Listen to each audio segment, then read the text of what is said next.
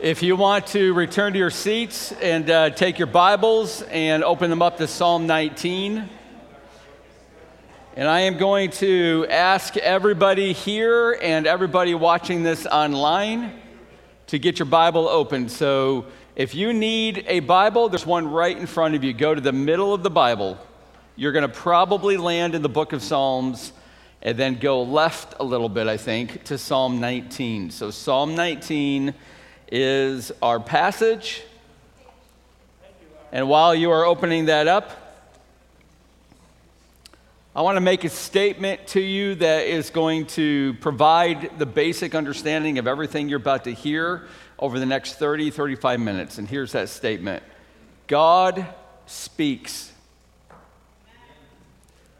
He speaks publicly, he speaks powerfully, and he speaks personally. God speaks. Amen? The problem is not God's proclamation. The problem is our listening. The problem is our hearing. And you will only hear God speak clearly through faith.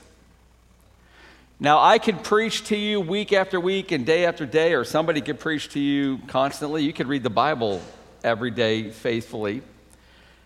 And you can store up in your minds all kinds of information and all kinds of insight and all kinds of knowledge. But the only way it moves from the mind to the heart, the spiritual center of each of us, where we are then transformed. The only way to get that truth, that knowledge from your mind down to your heart is by believing it and obeying it. See, the problem is we've got a lot of spiritually obese Christians. We've got a lot of knowledge, but it's clogged. It's stuck in your head. It hasn't yet gotten to our hearts. It's got to get there, and it only gets there through faith and obedience. So let me ask you to do something. I'm going to ask you to listen very, very carefully with one ear to me and one ear to the Bible, which is God's clearest voice. And then I'm going to ask you to continually, all through this message, right? You should interact with me, by the way. You should interact with God. I want you to continually, can we all do this? In your mind, quietly, inside of you, use your inside voice. And I want you to be asking God over and over and over while I am preaching this message. God, are you speaking to me? God, are you speaking to me? God, are you speaking to me? And if he begins to thunder that and echo that, the answer is most assuredly yes. Now you've got to believe it, and you've got to act on what he is going to tell you. And he will only speak to you in what is in accordance to his word. Okay? If you're hearing God say to you, you know that lady sitting by herself is really pretty. I think I'm going to go marry her. I don't think that's the Lord, okay? Don't act on that one. If he's speaking to you, though, and he says, you know, you've got an area in your life that I want to deal with, you need to hear that one. Because God speaks. Water weighs 800 times more than air. Yet it is lifted against the force of gravity. It is held in suspension above the earth and then moved to a location in vapor form and then brought back down to the earth in rain and in snow. Now, according to NASA, 500 trillion tons of water falls from the sky to this earth's surface every single year. That's a really big number. Let me break it down a little bit. 16 million tons of water falls to our surface, the planet's surface, every single second. 16 million tons. Now that's too big of a number, so let me bring it down maybe a little bit more understandably. If you stack 500 trillion dollar bills, one on top of another, up and up and up, it would reach from the surface of our planet to our moon and back 70 times.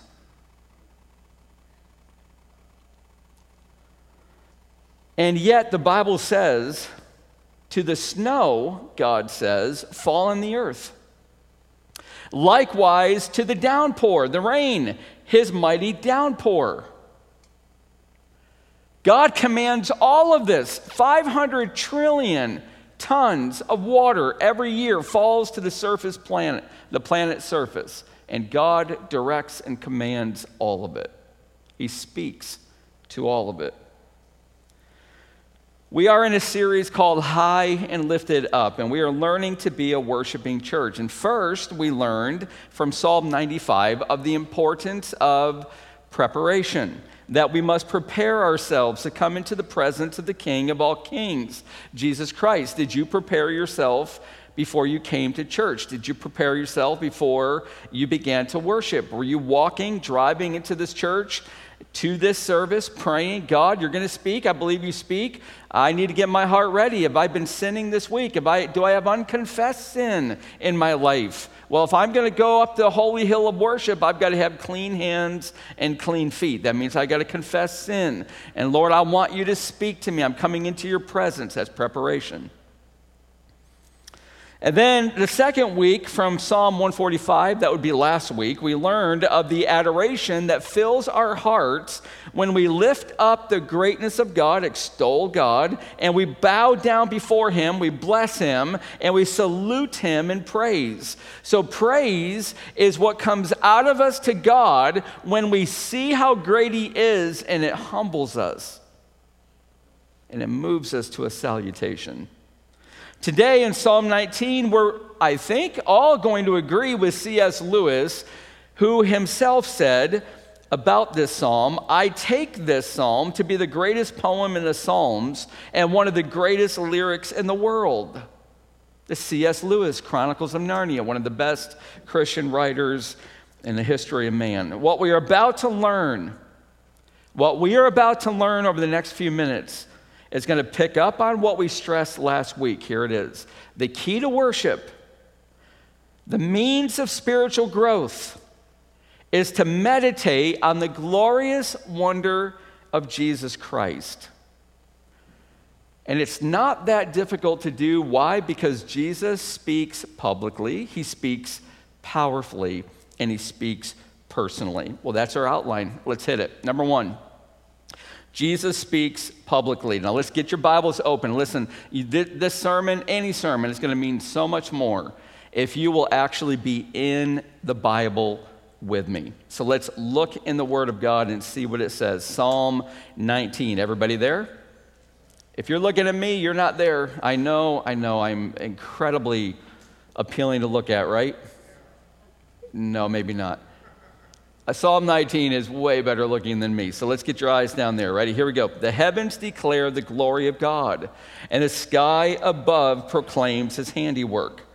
Day to day pours out speech, and night to night reveals knowledge. There is no speech, nor are there words whose voice is not heard. Their voice goes out through all the earth, and their words to the end of the world.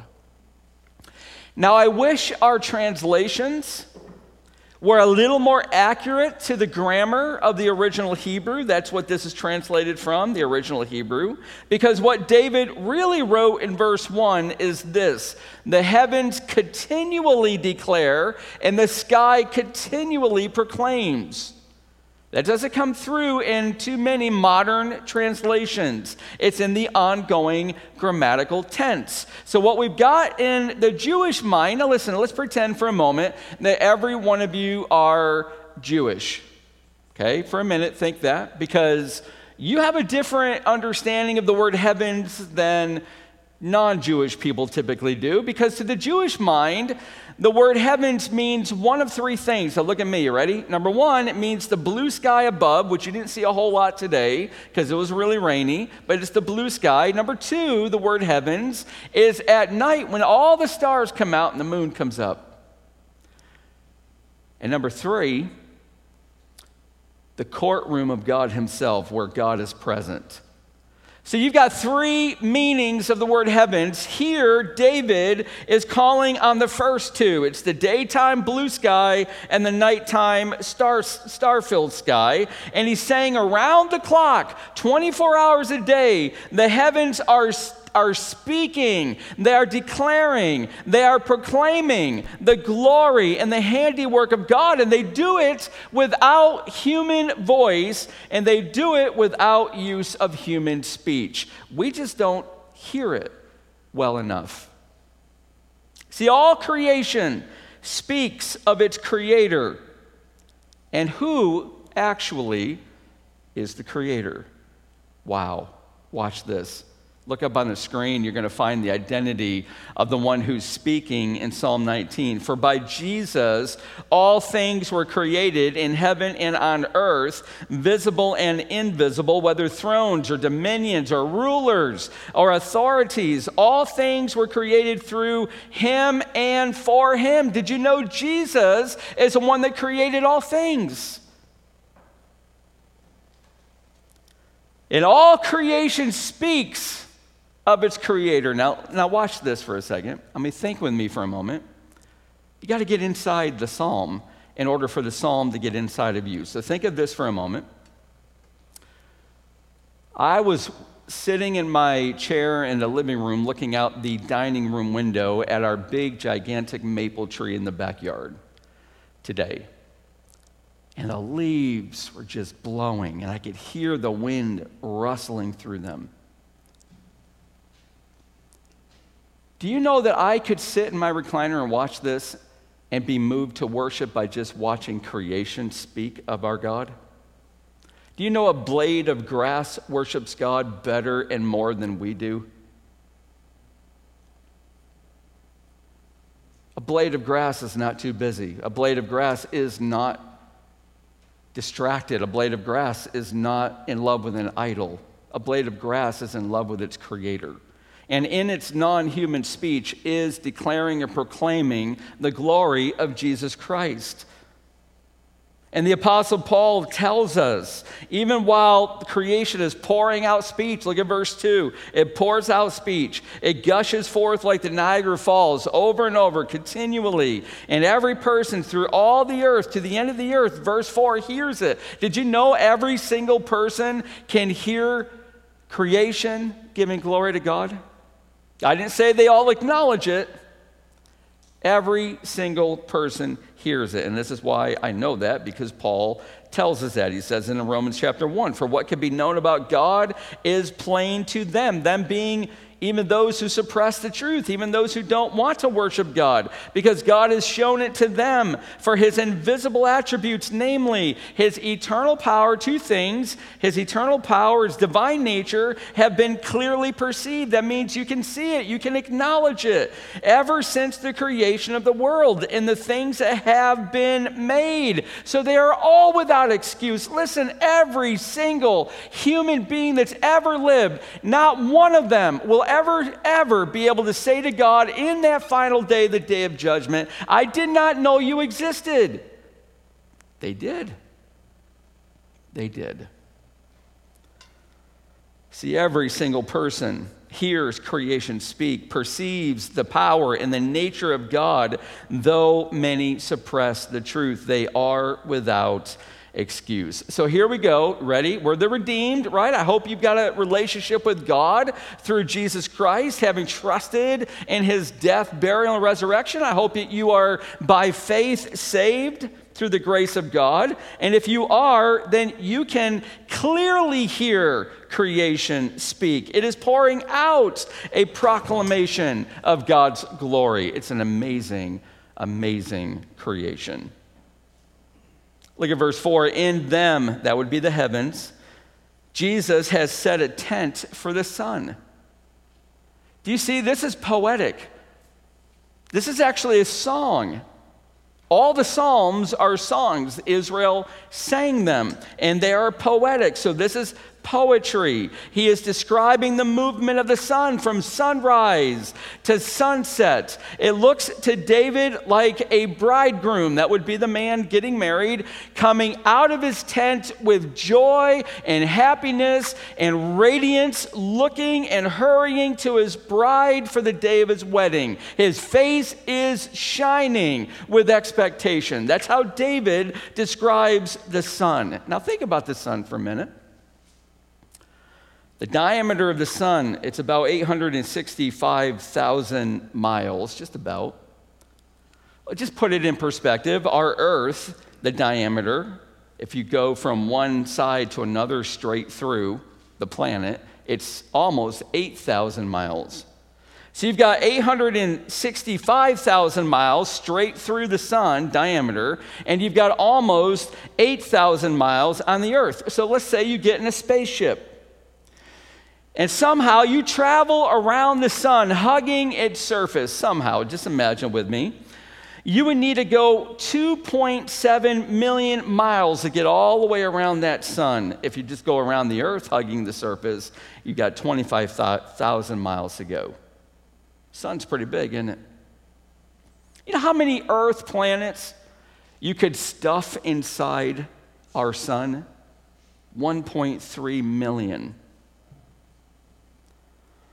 And our sun is only an average-sized star among the hundreds of billions of stars in our Milky Way galaxy, which is just one galaxy of 200 billion galaxies in our universe alone. This is the size, the scope of creation. It is absolutely mind-boggling. It reduces us as it lifts God up in his greatness.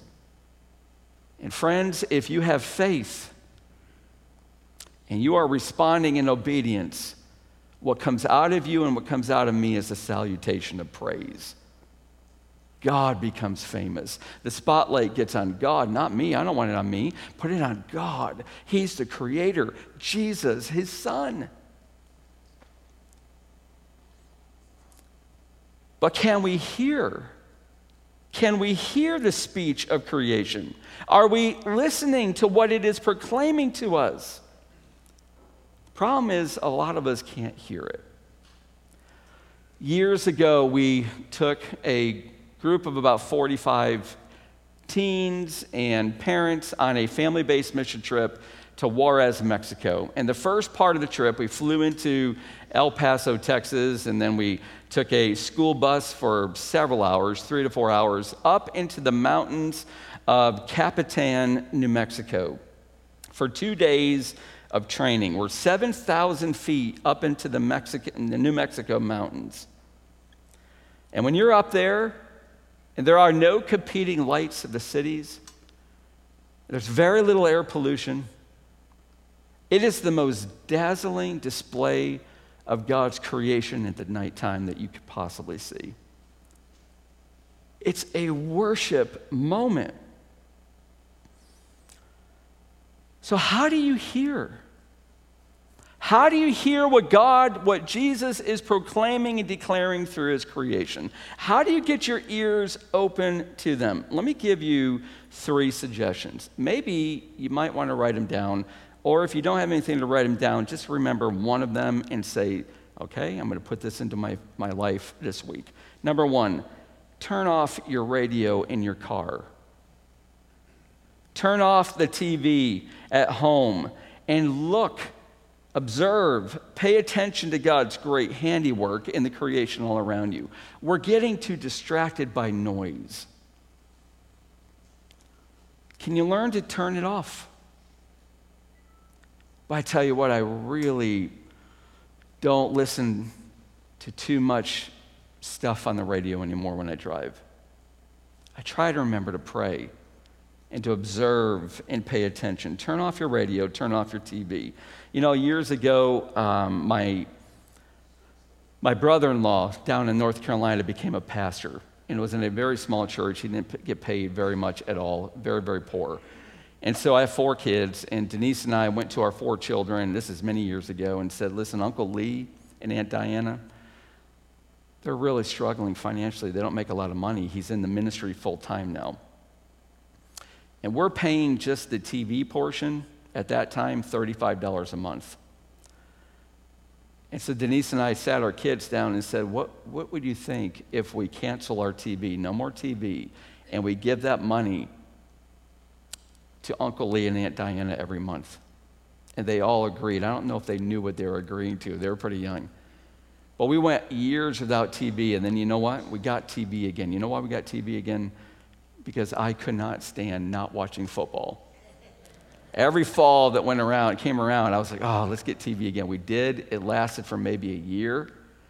And we just kept seeing all the junk coming in through that TV into our children, into me, into Denise. How distracted we are.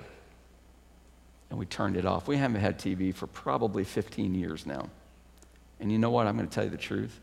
I do not miss it at all. I hate that TV.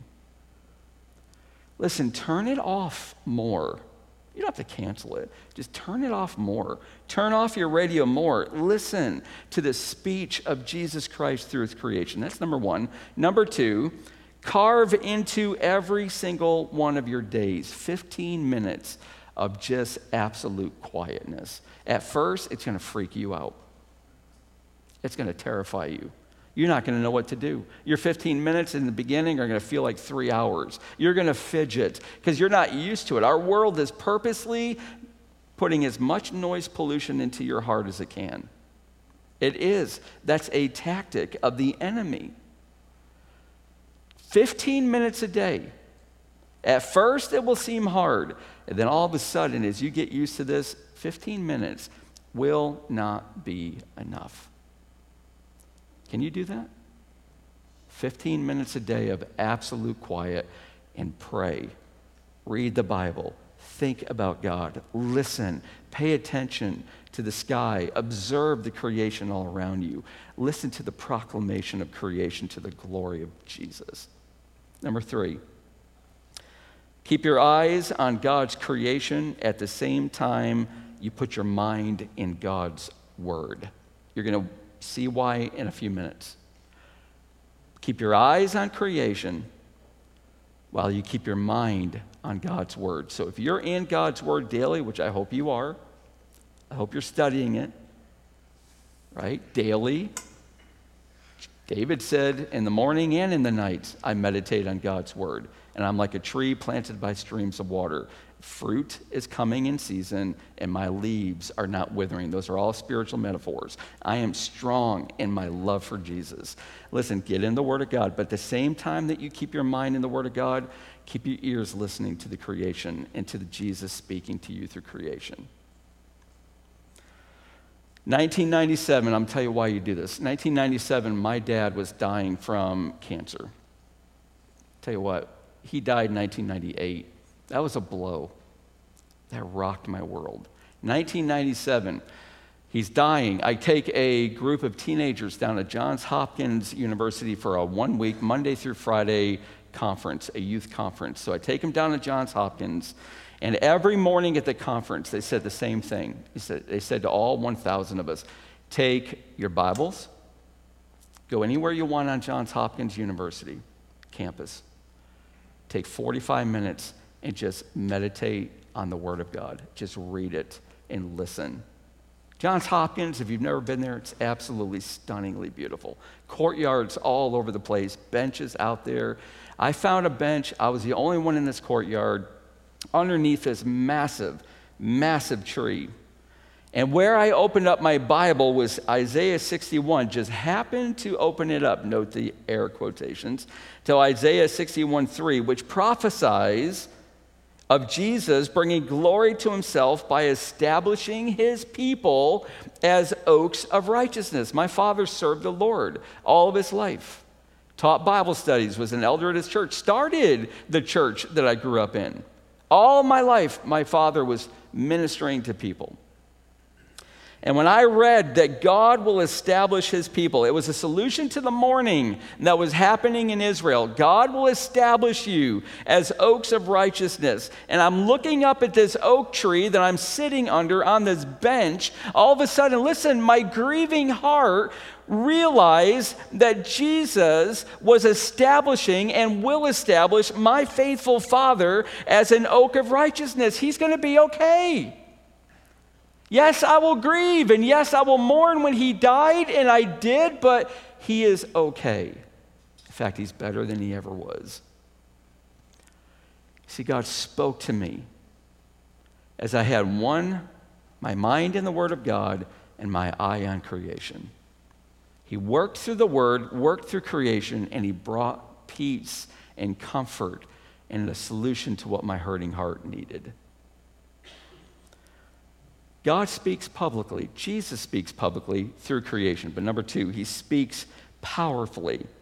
Creation, now listen, creation publicly proclaims the glory of Jesus, but we need his powerful voice declared to us. And every biblical writer, my mind's been open to this. Everywhere you see the scriptures where the writer is talking about God's greatness through creation, they run out of words. They always do. They run out of words, and then all of a sudden they begin to talk about God's work of redemption. So God's creation, his public voice, will only get you so far. You've got to get to the powerful voice of God in redemption. Now look what it says in verse 7. Remember, this is a song, and David's writing it. The law of the Lord is perfect. That's the Bible. That's the scriptures. And what does it do? It revives the soul. The testimony of the Lord is sure, making wise the simple. And he goes on, and I'm going to go through them in just a little bit. But let me get you to notice something. Look at verse 7 for a moment.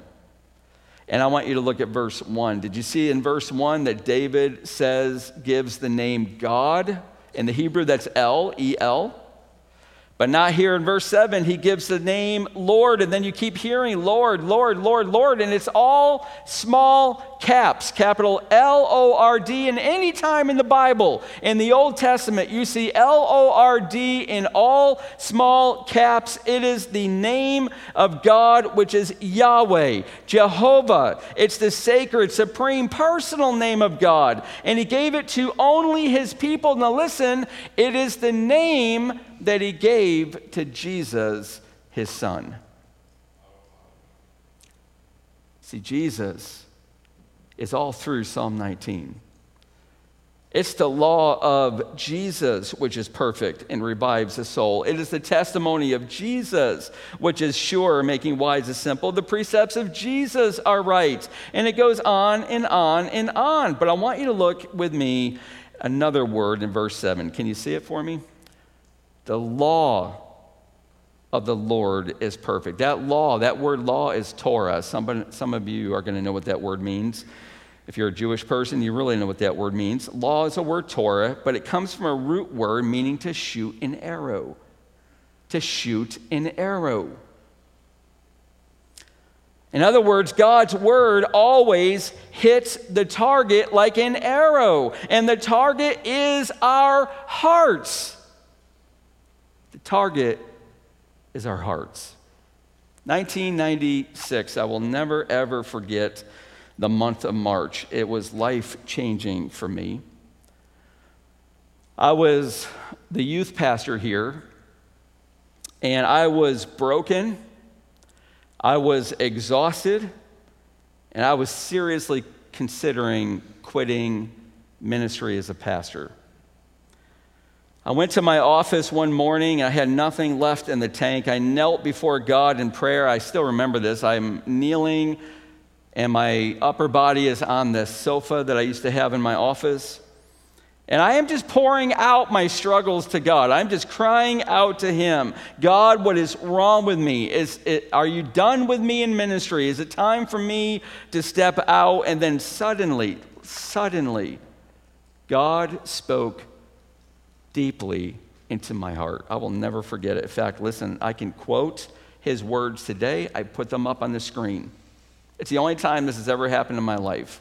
Here's what he said. Tim, Here is why you are on this earth. Here is why I created you. Take my words and get them to the hearts of people and lead them into transformation. And then he said this, whatever you do, whether you do this in ministry or secular work outside of ministry, if you just take my words and you get them to the heart of people, you will be supremely joyful. That's exactly what God spoke into me. It indelibly imprinted on my heart. The only time in my life that anything this powerful has happened. I got up from that couch. Now listen, I got up from that couch where I was kneeling. My exhaustion was gone. My despair was gone. And I don't mean it was ebbing away, it was gone. The Lord replenished me by his powerful and personal voice deeply into my heart. He speaks to our hearts. He changes us from the inside out, giving us new affections, new desires, new attitudes, new ambitions, new aspirations, new power, new purpose for life. God fired an arrow. He hit my heart, and he replenished my soul. Now, David's about to fire arrows, one after another. He's got a quiver full of them. And if you have faith, friends, listen to me. I promise you, if you have faith and you will put this into action, it will change your life. Arrow number one, he says, the scriptures are perfect. Look at your Bible. You don't need to be looking at me. Look at your Bible, verse 7. The scriptures are perfect. They're complete, they're blameless, they have the power of reviving, restoring, and bringing us back from wandering. Number two arrow, the scriptures are sure, they are reliable, they're trustworthy, they're able to give you God's wisdom. If you want wisdom, go to the Word of God. Arrow number three, the scriptures are right. They are pleasant. They're able to make you full of joy. Number four, the scriptures are pure. They're clean. They're clear. They're sincere. They're able to open up your eyes. They clear the fog of confusion out of your life so that you can know the next step to take.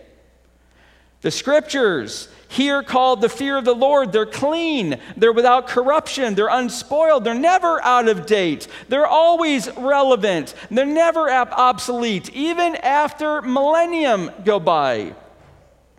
And finally, the scriptures are true, they are just, they are fair, they are accurate, they reflect the righteousness of God's character, and they always, always, always hit their mark.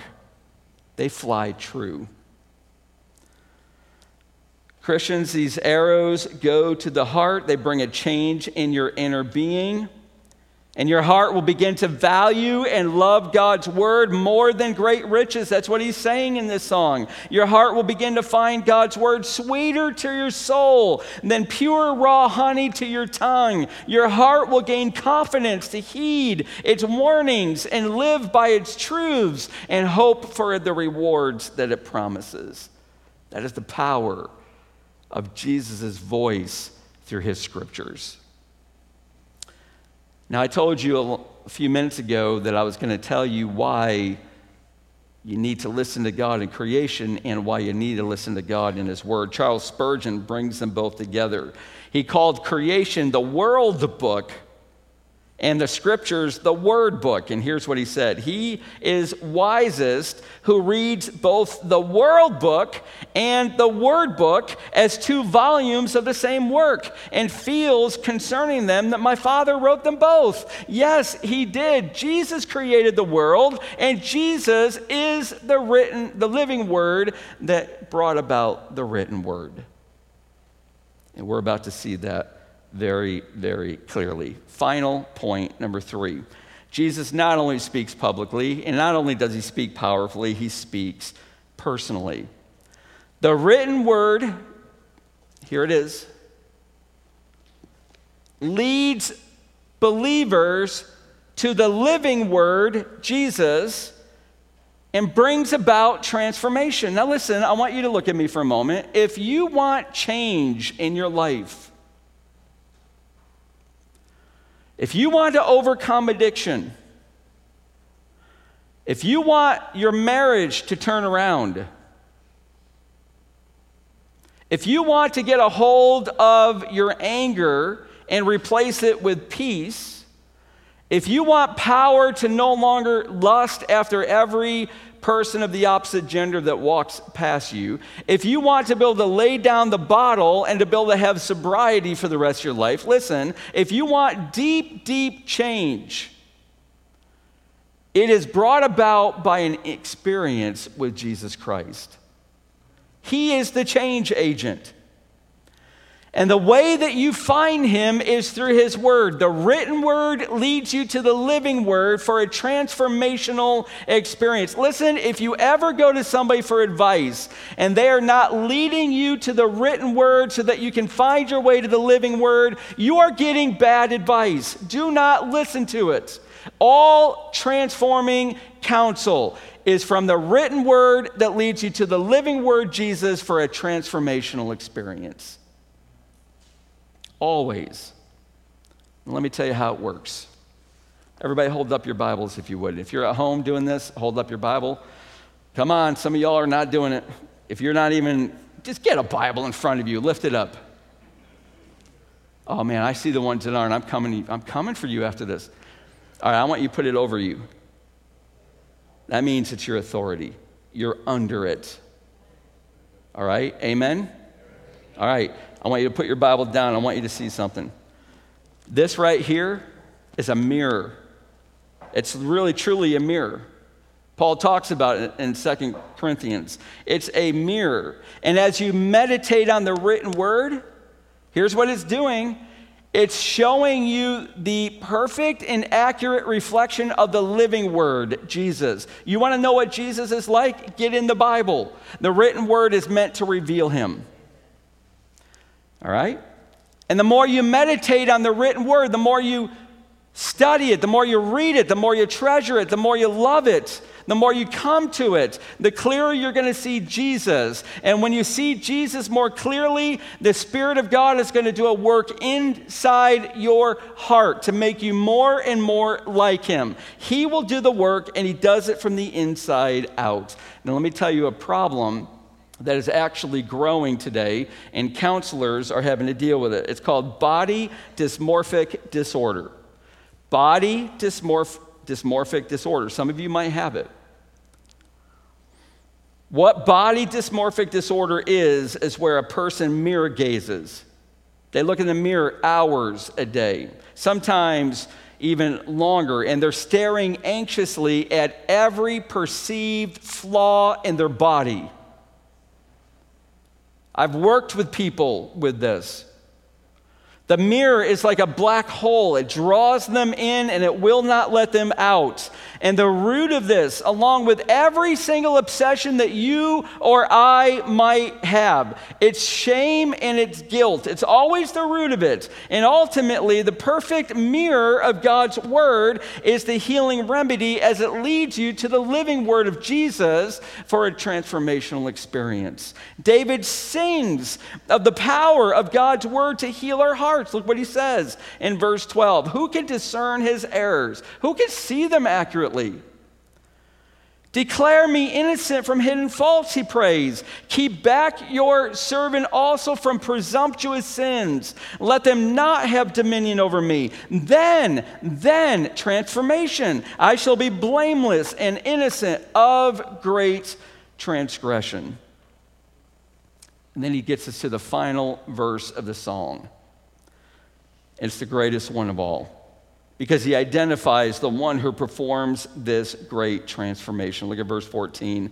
Let the words of my mouth and the meditation of my heart be acceptable in your sight, O Lord, my rock and my redeemer. Yahweh, Lord, Jesus, my rock, the one that is the sure structure under my feet, and my Redeemer, the one that died on the cross to take away my sins so that I could have a relationship with the Heavenly Father. Jesus. Now listen, I'm almost done, so you can give me every bit of attention you got left. You ready? Right now, Jesus sees everything in you. You cannot hide a thing from him. Listen, you come to my house, we've got a little closet in the foyer, and we stuff it full of all of our shoes and close the doors so that nobody that visits sees it, right? You cannot do that to Jesus. He sees everything. You can't hide a thing from him. He sees it all. He sees what you did last night. He sees what nobody sees, what you don't voice, what you don't act on, but yet you think about and you want. He sees everything. Now listen, if you have put your faith in Jesus, every sin, all the way in your past, today's, and tomorrow's, the Father in heaven takes every one of those sins and your guilt and your shame, and he puts them onto Jesus when he was on the cross. And Jesus said, "Give everyone to me, God. I will die for them. I will pay for them with my blood." And guess what? If you believe, oh, now listen, because every one of you are going to tell me, if I ask you, yeah, I believe there's a God. I believe Jesus was real. Oh, that's not biblical faith. The demons believe, the Bible says, and they shudder.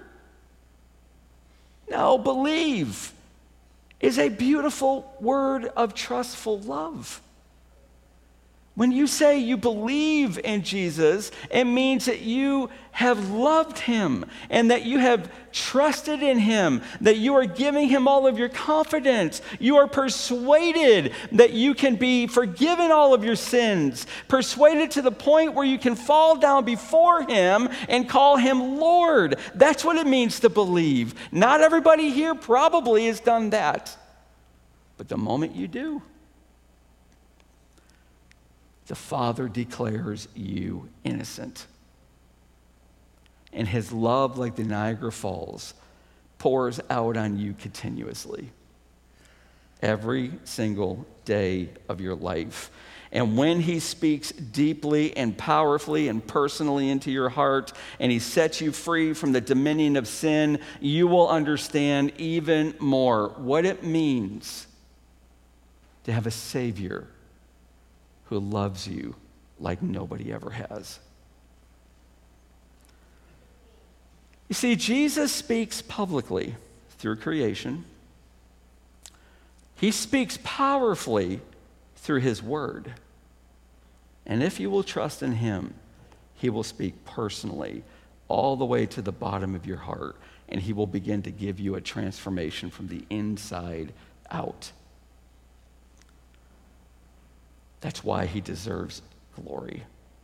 That's why we shine the spotlight on him. That's why you're not coming to a church that makes Tim Ackley famous. You're at a church that makes Jesus Christ famous. We want to brag on him. We want to boast on him. We want to exalt Jesus. And the more that we exalt Jesus and we see how great he is in creation and how powerful he is in his word and how personal he is in his love for us, then you're going to fall down on your knees in humility and you're going to bless him. You're going to salute him with your praise. That's what it means to be a worshiper of Jesus Christ. And when we fill these pews with those kind of worshipers, we will be a worshiping church. Amen? Let's pray. Father, thank you, Lord, for Psalm 19. As C.S. Lewis said, the greatest psalm in all of the Psalms, Lord. And I have to concur. I think he's right. And Lord, it is so pleasurable to meditate on it. And Father, we have seen that you speak publicly through creation. We have seen that you speak powerfully through your word. And we have seen that you speak personally into the hearts of your people. And you change us from the inside out. Father, set your word loose like arrows into our hearts and make us the people of God that worship you.